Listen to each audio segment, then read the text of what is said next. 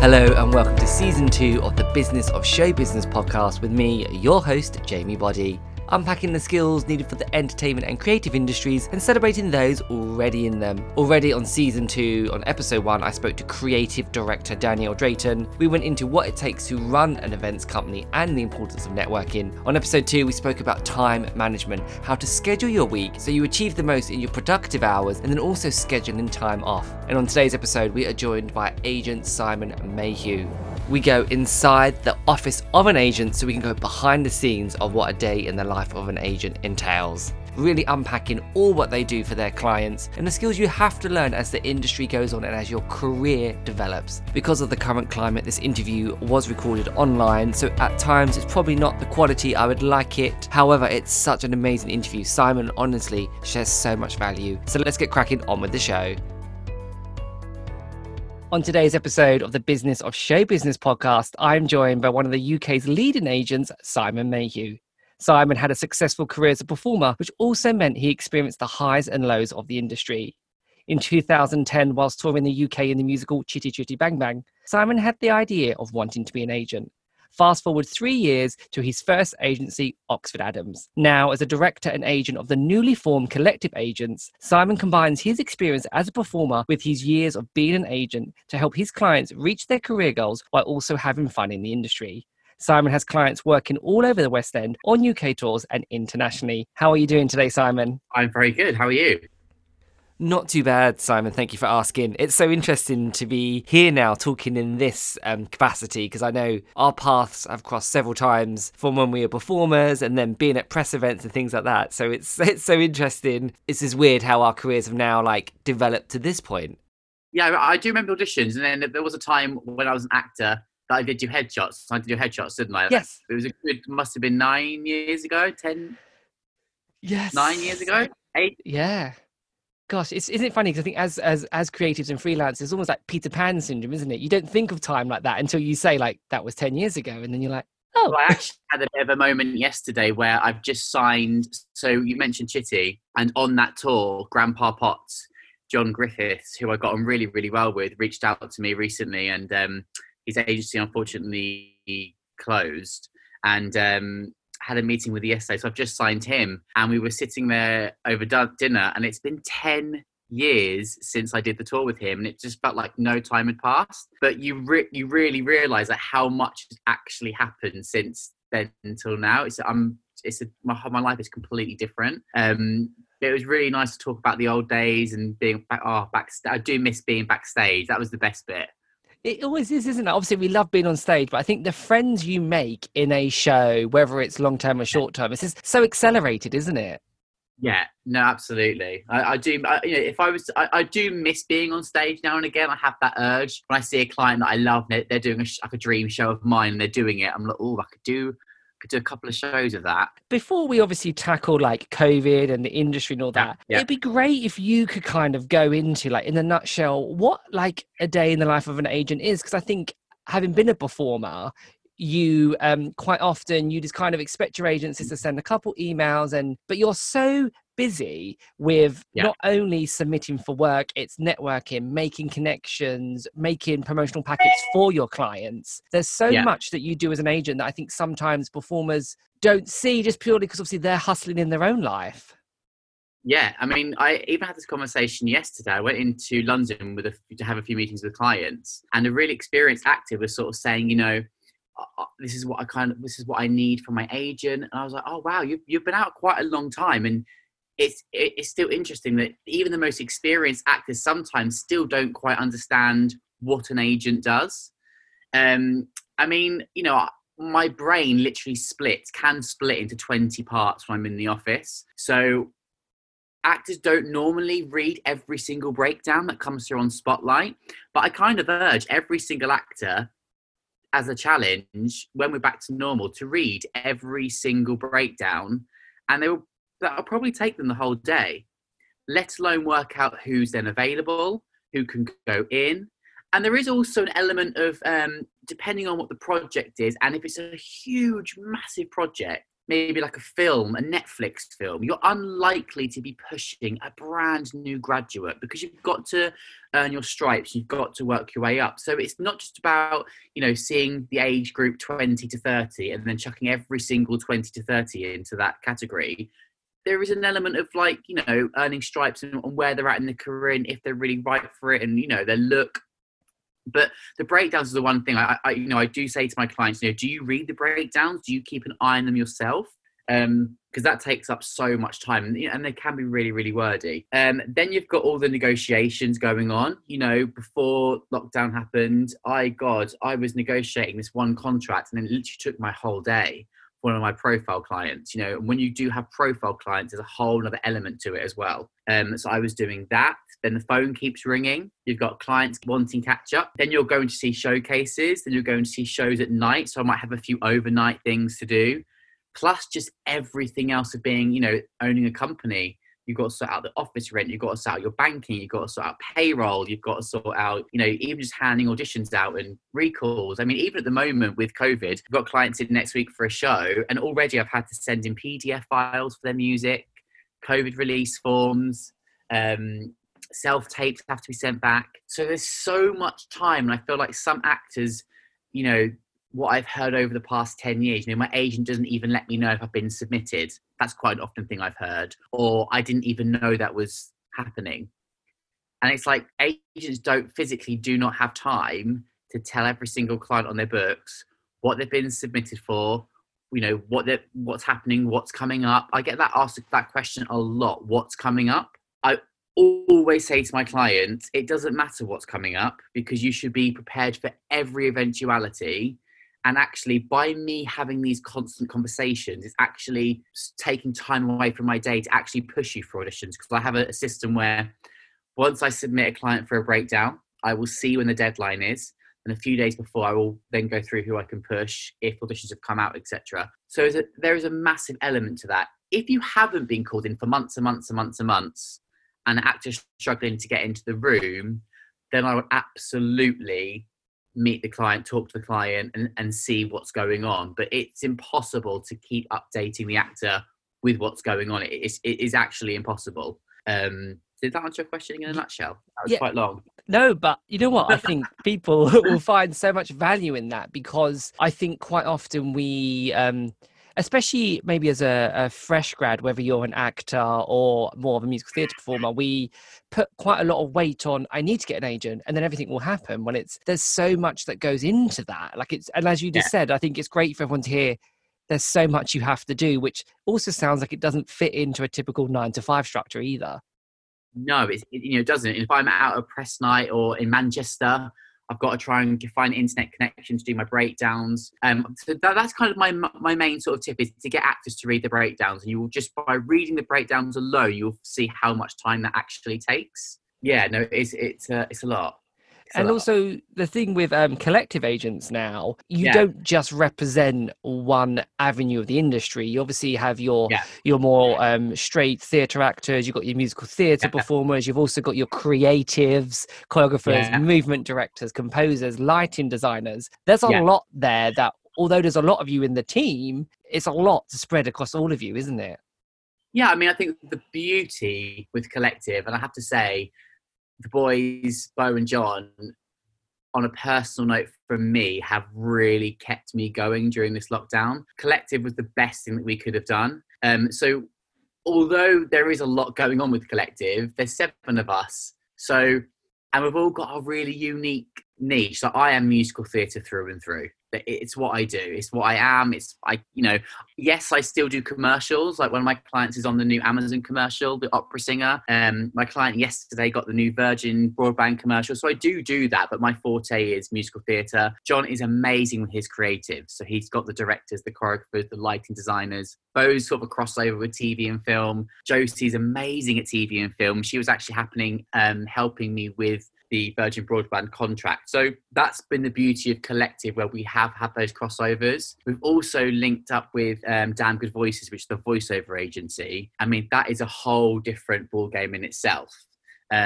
You've really got to if you want to be a voiceover actor, you've got to invest the money in a good voice reel. that's a whole different conversation. And then we've also got links with Australia and Broadway. So for example, I've just signed a girl today actually called Michaela, who's going to be the first female Sven in Frozen here, and she's Australian, so I also got her signed to the Australian partnership, and then she can get work out there with them, and it all links in with Collective. So Collective has been the best move for me.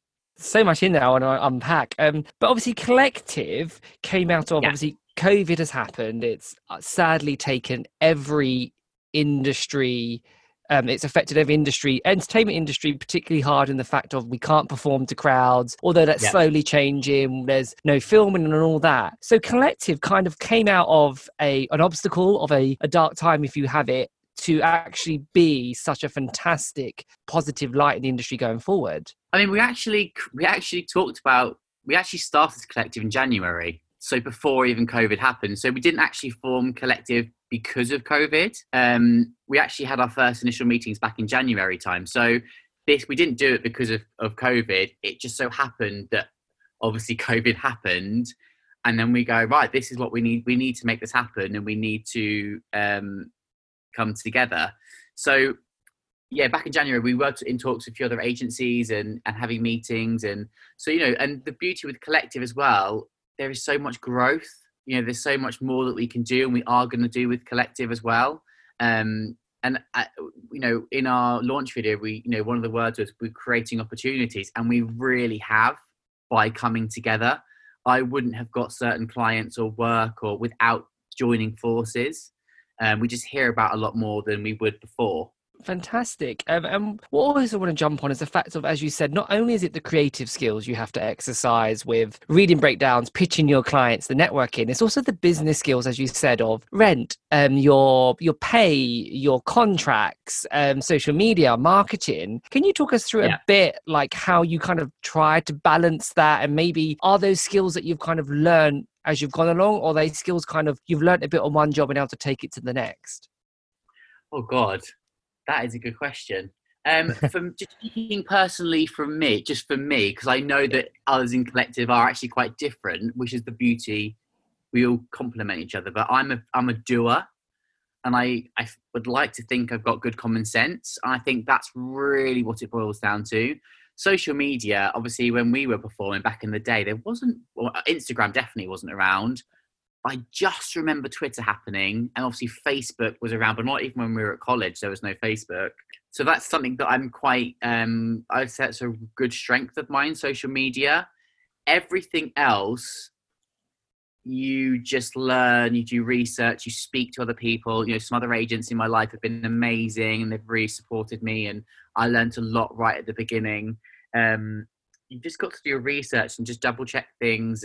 But I wish that at school, rather than continuously dancing and singing in every single lesson I ever had, I actually had a life lesson, like about business. I wish I did business and tax and how to grow a business, how to manage. 'Cause obviously with Oxford Adams, at one point I had 3 staff. So like managing is very difficult. That's a skill that it's because I still see myself as one of the young, going out, I'm in that bubble still, I'd hope. So to then suddenly be a manager, you're managing 3 people, that's a massive balancing act in a small office, which I do struggle with. I find that really difficult. And I think that you've hit the nail on the head there. And that's one thing that I've been trying to champion over the last 5 years is this business aspect. And I've been fortunate enough to go into 8 colleges so far over the last couple of years. But I think, especially now with COVID, it's taught us that theatre is going online as well. Performance is having to become more detached from auditorium. So it's learning these business skills to still perform and entertain when you maybe don't have a live audience. Obviously, now that the agency is existing, what was it like when you had that mind shift from being more on stage to, as you said, on Chick Chick Bang Bang, you kind of that seed planted? How did it feel though when you actually tried to action being an agent? Because I know as a performer myself, when you maybe want to try something new, you get a bit scared because it's been your life, it's been your drive. But to grow and progress, sometimes you have to kind of take that leap or try something new. Yeah, I think when I was back in the performing days, it's a slog. I wasn't one of those lucky people that just really go from show to show. It was difficult, and I found myself not being happy in the job and then not being happy out of work. So something wasn't right there for me. So you've really got to, and this is kind of one of the questions you mentioned earlier in your email about like my mantra, and it is you only live once. And my dad passed away when I was doing a show, and I was like, okay, I'm not happy in what I'm doing. I need to shift. Now, because I think a performer has so much pressure on them from family members, not intentionally and not on purpose, but when you've been dancing and singing since you were little, I mean, I started dancing when I was 4, and they're so proud of you. And, I always thought that if I stopped at any point, I would have failed or I would have quit. And it's not quitting, it's just sort of changing your direction, and that's okay. But I think it's important for me, in my opinion, that if you're going to make that shift, you really have to make the shift. I don't feel like being an actor and then also working in an agency, I just feel like it's a bit of a conflict. I don't know. I feel like you've really got to invest, like going out and learning your contacts and becoming an agent, having your own list, and suddenly managing it's a huge shift. So, my advice to anyone who wants to make that shift is, to really, the PMA, which a lot of actors don't really know about, but it's the Personal Managers Association. And they advertise for like internships and assistant agents. And my advice is to go and get one of those jobs. If you can get an internship for 3 months and you're just pause auditioning, and just go and give it a go. And if you love it, then you run with it. If you do a good job, hopefully there could be a position. But my advice to you when you're in that internship, just give yourself up. Just give it everything. If you've got to go to 6 shows a week, go to 6 shows a week. If you have to go to 7 showcases and you miss your boyfriend's dinner, do it. You just got to put everything in, once you start going, oh, I don't know if I want to go to that show tonight, or I might go home and not go, then it's like, okay, this might not be for you, because you've kind of got to give your life to it. Only when you're really secure in your job, like when I did about 4 years in, did I really then start putting restrictions on. I wanted a life outside agenting as well. And it's healthy. Clients want me to be refreshed, and I've got a partner and I want a life. It is still a job. Yeah.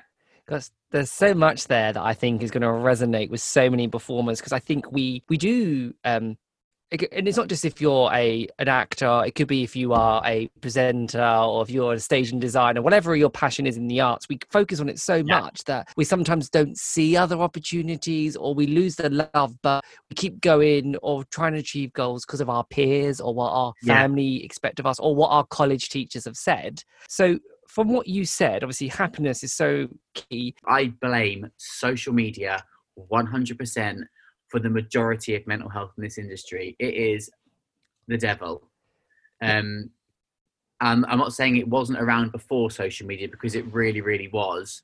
But it's, yes. Do you know what I mean? There's a lot there. Completely, there's a lot. Yeah. I think with social media, as you said, it can be fantastic, but also awful, because it has lowered, I think, what was amazing has now become average, and what was average or good has now become below average. So people's lives, it's hard in our industry, especially because at theatre school, you look in the mirror 8 hours a day, every day.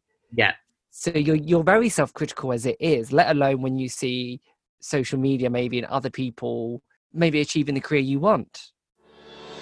I hope you're enjoying the episode so far. Just jumping in midway here to say, if you are really enjoying it, make sure to head over to your streaming platform and leave a review. Simon is sharing so much amazing knowledge and advice and the stuff you want to know from your agent, but you might be too scared to ask. At the end of the episode, he does leave his social media handle, so make sure to give him a follow. And now back on with the episode.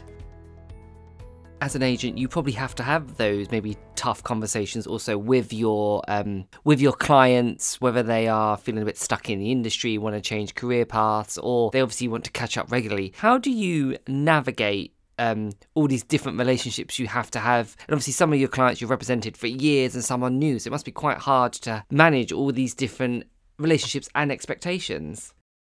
I've got very different relationships with different clients. but that mainly boils down to what I get back from the client. Because some clients I just Sure. don't hear from. Like, I just don't ever hear from.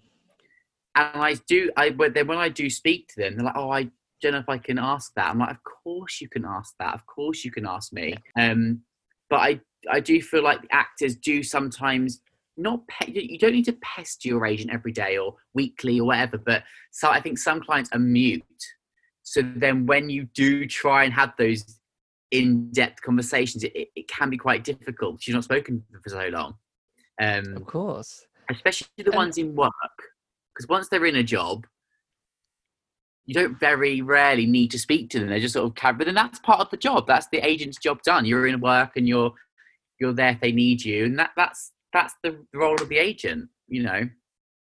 Yeah, and another thing that I wanted from what you said, which I thought was really lovely when you said about finding your love and passion. I think it's very hard in this day and age when you're not in a long-running show or TV show or whatever to just do the one thing. You may have a side hustle, a side passion. Is that something you would recommend to creatives, that it's okay to have a bit of a side hobby or a side passion? You don't purely have to be 150% audition.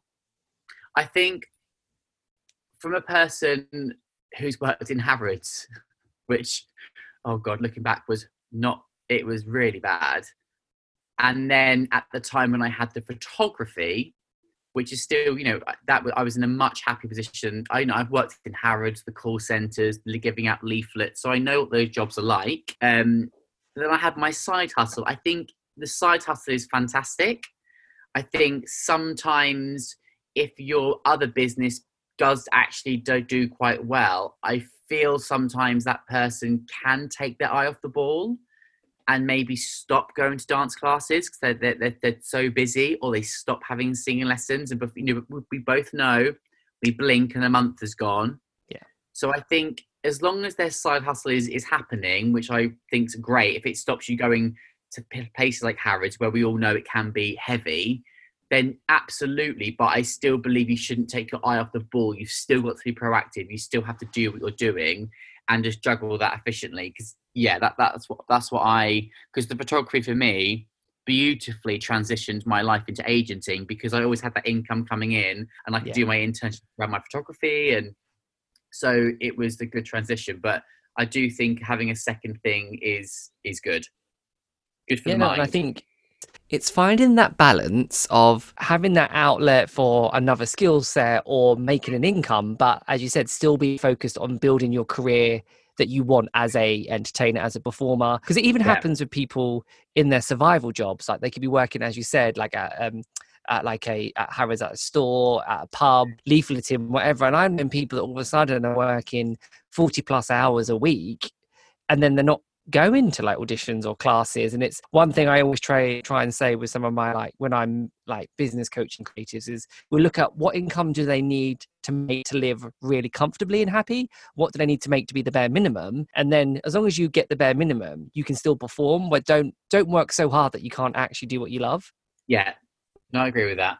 So for you as an agent, you probably get emails all the time from people from different aspects of the industry, whether it's for the creatives, and as you said, I know you have different agents for different things, so it may get forwarded, but you obviously get emails all the time. If someone has done their research, as they should, for an agent to find out if it's the right fit for them and they reach out, what kind of things do you like to see in an email? Is there anything you see that you can maybe give us a little do's or don'ts right now, so anyone listening, if they are to email you in future, they can do it a bit more succinctly? I mean, there's that's another one of the agent jobs when you mentioned earlier about what we do. We've got to keep an eye on the rep emails as well and have those sort of rep meetings. I think when I get a rep email, if I don't know the person, if it's not from a recommendation, I don't know the person, the main thing is we know why you're writing in. You want representation.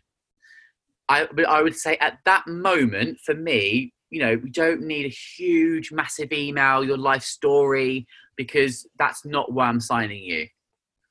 I will literally, in the email, I don't even really read the email anymore, to be honest. I go straight to the spotlight link, straight to the CV, see what they look like, see where they trained, see what they've been in recently. That is the first thing I look at to see if I've got any clashes, etc. Then I will just see what they've attached, I would always send in clips. Don't send in the huge like actual files. Try and send streamable clips like Vimeo or YouTube unlisted, so agents can stream it.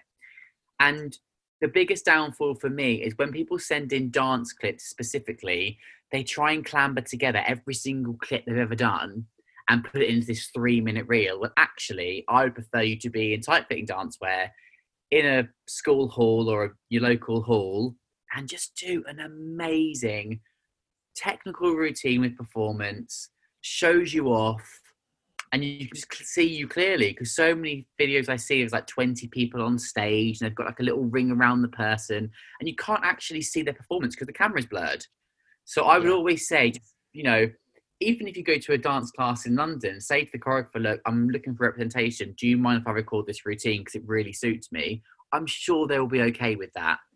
And then with songs, I like to see a video again, like a self-tape, 2 contrasting songs, but make sure the songs show you off and that you are, I see so many ballads that take forever to get in. And it's, you know, when you watch 20 ballads in a row, the energy's low and it's just, you've just got to sing something amazing. And I found this girl the other day, Amy Lou. You need to go and Facebook this girl. She's called Amy Lou, the Diva Show. And she's a girl that I found on Facebook. My friend introduced me. She's not in our industry at all. I think she sings in like pubs and clubs up north. And the first song I heard her do was Joyful Joyful. And it was just, it broke through every single barrier I've ever heard. It was just so good. And you've got to find the right song that is exciting and it just shows you off. People are too afraid, I think, to show off. And if I go to colleges and I sort of say to them, look, is your top range in that song? They always say no. Majority of the time say no. I'm like, but why? You've got to show off. I need to know what you can do. I need to know exactly what you can do. I need to know what your acting's like, your personality, the colour of your voice, like how you act through song. So the song choices, I mean, even my client yesterday sent me a song choice that he's going to sing at his audition next week. And I was like, I don't know if that song is right. It's a bit boring. Like, I've sat on panels. When you're 30 singers in, you're tired. You're really tired. And the last thing you want is a really slow ballad that doesn't go anywhere. So you just got to make sure that your song choices are interesting.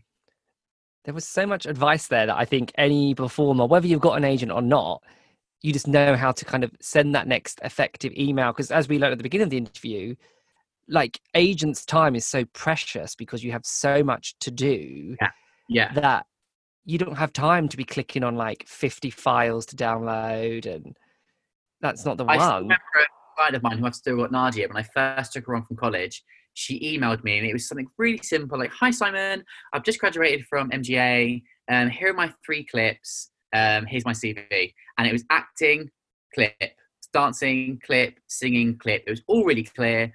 My only advice as well is if an agent does get back to you and they ask you for something else, do not go to sleep until it's done. Get it back to them straight away, because it shows that you're quick.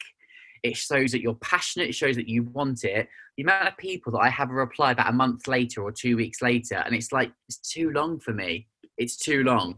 No one needs that long to record a song. That's my advice. I think that is all fantastic. And what I also want to touch on there is, obviously we spoke about the mental health, the weight of positive mental health online with social media, and how obviously there's a lot, this industry is fantastic and also very challenging at times. But some of the positives with social media, because obviously I know with you personally and with Collective Agents, the branding is on point, it's consistent, it's gorgeous and attractive, and it's unique. With individuals, what are your thoughts maybe on whether it's your clients or other people using social media? Because obviously it's fab for showcasing your skills, networking, conversation, news, but also some people are maybe a bit too hard with the sell, like, look at me, look at me, look at me, or they use it negatively. What are your overall views on social media? Oh God, how long have you got? I feel like, and this could be controversial, I feel like performers are very quick to attack producers or cast. I just feel like you've got to be very careful with what you've got. Just remain classy. and go about it the right way, I don't think everyone's sending a tweet or a bit of an attack tweet at a producer is actually going to do anything. It just creates more negativity. If you want to fight something, you've got to go about it through the right channels and, approach equity about it. Ask your agent for advice. Like, I'm not happy with this. What can we do? I just think you've got to remain classy. And, I do look at potential client social media. I do look at like kind of things they've been posting. I think it's really important to promote yourself. I've loved watching clients do dance videos during lockdown.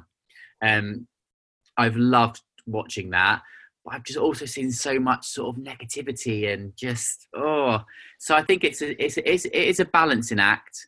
I'm very careful with what I put on social media. I don't want it to be a political thing, because you open up the gates to just so much. It's not monitored, is it, social media? And so I am careful with what I put on social media, but I do enjoy it. I like my family seeing what I'm doing, and my friends, all my best friends from back at college, they all live back up north. They have families now, so we always interact. So I like it for that. So I try and keep it as lighthearted as possible. So my advice is just remain classy, and it's a tricky one because everyone's got the right to post what they want to post. Exactly. And like, as you said, it's trying to stay classy. And I always try and champion that you need to be authentic online and offline. If it's something you wouldn't say to someone's face in real life, don't do it online. And obviously there are a lot of movements and causes that do need to be highlighted. But then, as you said, research as well, like sending a tweet may only get you so far. Look into who can you contact directly. So I think, social media is obviously constantly evolving, and pros and cons, and every performer should be on it, but it's using it to your advantage. Like if you're feeling really negative about seeing everyone's fantastic posts at the moment, curate your feed more, mute people if you need to for like a hot second. Yeah, that's my God. 100%, have a break. I see so many performers, I'm going off social media now, and then the next day they'll post like 10 things, and it's like, if you're gonna have a break, have a break. If you're saying that, just give yourself time to breathe, because it is a lot. And with all the recent movements with Black Lives Matter, and oh my God, I've learned so much from that whole experience. I think that things like that, social media has a great effect, with support of what's happening with the theatres. And however, you just got to just remain humble, and don't use it as a form for you just to shout at people. Because it sometimes does become a bit of a shouting contest. And I think I've obviously, having worked in like social media now for like almost 6 years, I've seen some of the most amazing things with people connecting and getting dream jobs and things like that. But I've also seen people lose jobs because they've tweeted things or they've broken embargoes. So one of my jobs actually, when working on Western musicals for a couple of years, when I worked in an agency, was to look at people's accounts. So if a press opportunity come up, who would I suggest to the PR team? If we needed someone to do an Instagram live at the Olivier's, there were certain people I know could trust because they had more of a wholesome brand online, and not someone that's just drunk all the time or moaning or swearing. And it works both ways. So anyone listening, social media works both ways. Yeah, no, it does. And I even had a conversation with a client about 3 months ago, and he was posting a few posts that I was just a bit like, that feeling you get, you're like, I don't know if you should be posting that. And we actually had a really good conversation about it. And then once I explained how it looks and how producers might see it and just the feel of it, he was like, oh my God, I didn't even register that was what was coming off. I said, you just need to be careful with what you post, and just, but there is no rule book, and people can tolerate things differently to people, and people will like things differently to people. It's just kind of my vision of it. I will let you go because I know you're busy, but a couple more questions quickly. Fine, no, sure, go. Who or what inspires you? So it could be a book, a person, a movie. Has anything inspired you or still continues to inspire you in your creative journey? I mean, one of the first things that really inspired me, and everyone my age will know this film, Centre Stage. When I saw, I think her name was Jodie Sawyer. Jodie Sawyer, everyone. Jodie Sawyer. Yeah, I know. Jodie Sawyer. When she's in that dance class at the Broadway Dance Centre in the film, that's what I wanted to do. And because I was probably 2 years off from going to dance college when I saw that film. When I saw that film, that's what made me go, oh my God, that is what I want to do. So that was kind of my first, I mean, obviously being younger, I watched musicals, but that was the moment I was like, this is really what I want to do. My first love will always be dance. When I see, there's no one specifically that inspires me. I always love Stephen Mears' work. And I've really enjoyed, I've got a client called Robbie McMillan, who came over from Australia. And I love watching his choreography. He inspires me recently. He's done a lot of videos online during lockdown and choreography videos, and he's really inspired me. I love his style because that's the sort of style that I would have loved when I was at college. Yeah. So I've really enjoyed watching his videos. So I would say sort of Stephen Mear always inspires me. And clients who just keep fighting and they're so nice and humble, and they say thank you, and they inspire me because however rubbish it actually gets for them, they keep going. Actually, I'll tell you one person who inspires me. Yes, like Emily Barnett Salter, a girl called Emily Barnett Salter. I've known her since I left college in 2006, so for 14 years, and she still, I know personally she's had some knockbacks, she's had some setbacks, and she still to this day has the same passion and the same drive and the same, energy. I mean, she's doing videos every day. She inspires me. How does it feel then when you have to tell a client that they got a job? How must that feel? Because not only are you getting that buzz, you know that they are achieving a dream or a goal. Oh God, it when you know someone, some clients just book all the time, so you kind of expect it. Novelty sort of wears off a little bit when they book it all the time. They're always working. But like a special moment for me was definitely with Katie Monks.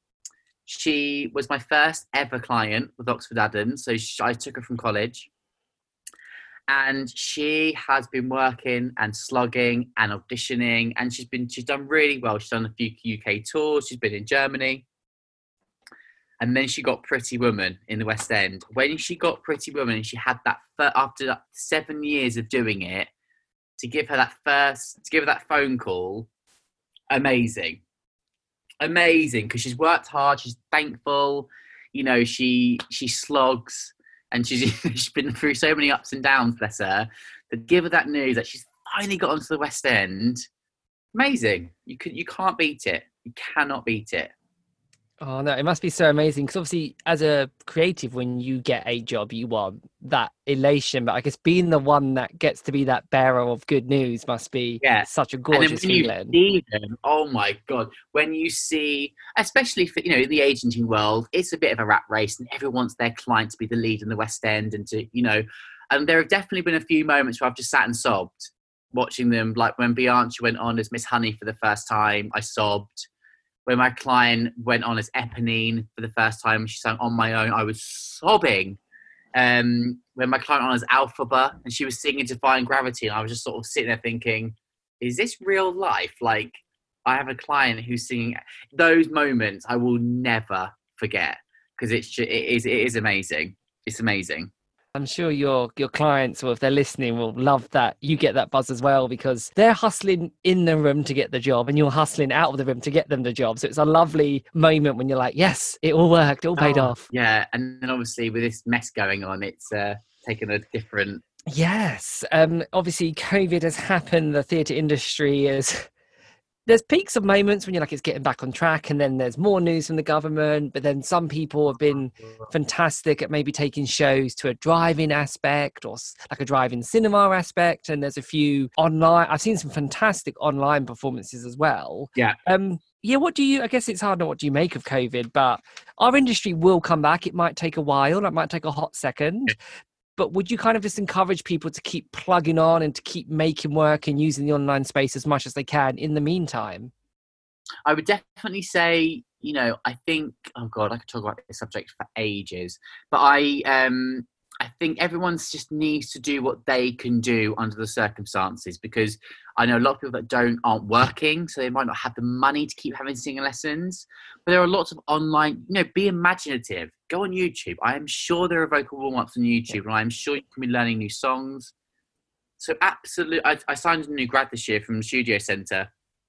I messaged her a couple of weeks ago saying, you don't have to post videos, but you're one of my favourite. I loved you this year when I took you from your year.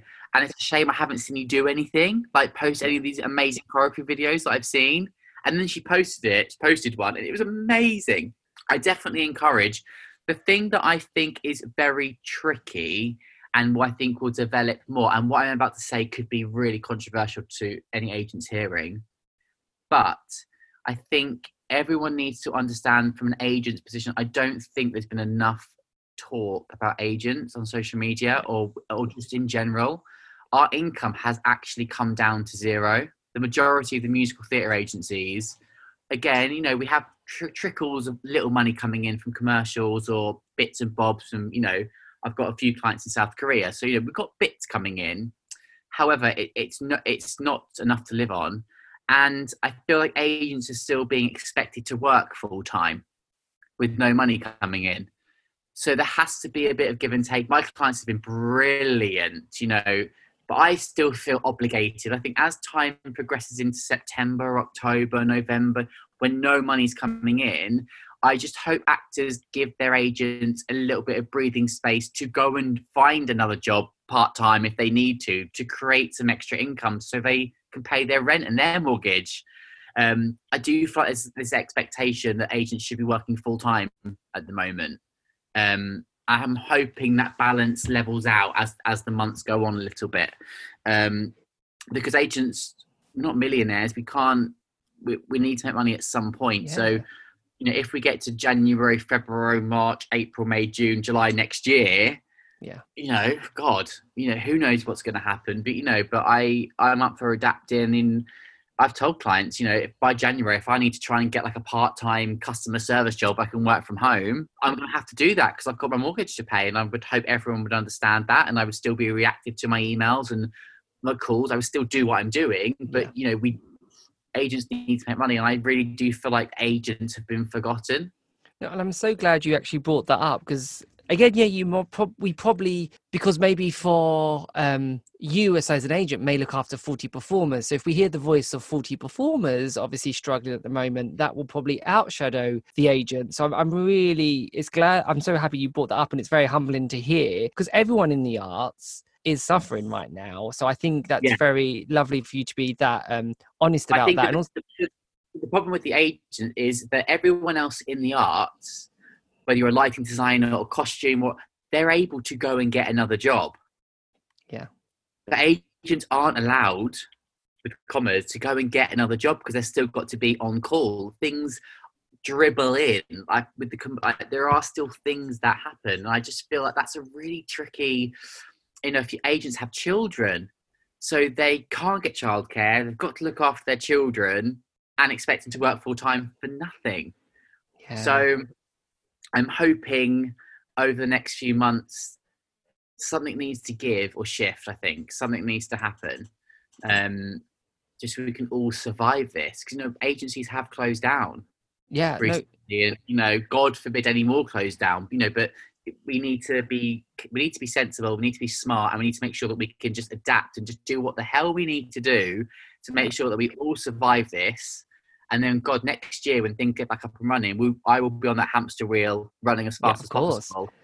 Well, but we need to, I think considering how much when the industry is at full pelt and you've got your clients in work and you're getting your other clients into auditions, like you have to work so non-stop. So to be on the other end of that now where there's peaks and troughs, I think I would hope as well people think, yes, agents, you know what, if they need to do what they need to do. Because as you said, it's a position of prestige. You are an agent. You can't do anything else. Well, actually, at this moment in time, you've got other skills you can utilize, other work's needed. So I think that would be very, I think that will resonate with a lot of people listening right now, whether they are maybe more established in their career, having been in the West End, or they've designed, or they've won awards for what they do. you do you in this moment. You've got to survive. So I think that was so Well, lovely of you to say. I think it's important to say that I think what's been, obviously it's been horrific, but I think what's been really nice in a weird way is that it's just sort of shown that everyone's just human. Yeah. And everyone, like, if you're an agent, everyone's got an expectation. You have to be this certain way, and you have to live your life like this, and you have to do this. And actually, that's all irrelevant when actually no money's coming in, and everyone's got to just survive. I think with the actors as well, I think what's going to be really tricky, I think, as time moves on, is because we lost so much work with shows getting cancelled, there is going to be so many more people trying to get into the room. So I'm hoping the actors just remember that and just have that. Because the thing is, what I'm feared about happening is that auditions will start coming in, and then everyone's just going to pounce on their agents. When actually, they need to let their agent just do their job. Sure. And trust that they're going to do the best they can to get them in and get them working and then start making money again. But so many people don't have a job, and casting directors can't see everybody, and especially the new grads, with the graduates and the new ones, it is going to be tricky. It is. Yeah. But you've just got to just trust your agent. They're going to do the best they can under the circumstances to get them moving again. And I think what's good to come from that as well is that it's a relationship between the client and the agent. And because there's probably some, like, I found myself from when I was performing more, that having an ineffective or unhealthy relationship with an agent is worse than not having an agent. And the same for you. It's better to not have that client if it's a troublesome relationship. So it's finding that partnership, I think, on both parts. Now, like, God, I haven't had any. I've been really good. But if the client was to start being difficult, it just wouldn't work for me. I've got enough. There is enough worry in the world. Yeah. So, my advice to anyone listening who has an agent, an email saying thank you will go so far. And it's unfortunately not done enough. I think agents just do get taken for granted, and just be humble and be nice. I think an email of just appreciation under these circumstances just goes such a long way into making everyone just feel a bit better. So that if any actors are listening, email your agent, appreciate them, say thank you. You haven't got to spend money. You don't have to do anything like that. Just send that appreciation email, and honestly, they will really love that, and it will just give them that sort of boost for that day, even for that hour. It does make a world of difference. So. Oh, no, that's lovely. Yeah, anyone listening, do send your agents that email, or your managers, whatever it is, do reach out. Where can people find you on social media? Obviously, so both as the collective agents and you personally, do you want to share your handles so people listening can follow you? Yeah, so my Twitter handle is Agent Mayhew. I had to change it, but it's now Agent Mayhew, Mayhew. The collective handle is Collective AGTS, and then my Instagram is Simon Mayhew 1, and it's the same for collective agents on Instagram, so Collective AGTS, and the website is collectiveagents.co.uk. A massive thank you for Simon there. He really shared so much amazing advice, which I know will help listeners, whether you are more of an onstage creative or a freelancer. Hopefully you now know going forward what to send in an email to someone you want to work with, whether that is a job or with a potential agent or a client. And it is okay to have other passions or to try something new, but give yourself fully to it. Give it a go. It may work out and be the best decision, or you may have invested your time and realize it's not for you, but at least then you will know. I'll be back next week with another episode. In the meantime, don't forget to leave a review on your streaming platform, and you can also reach out to me on social media at BodyJamie, or email me on info@jamiebody.com if there's an episode you want covered or a special guest you want to hear from. And I will see you next week.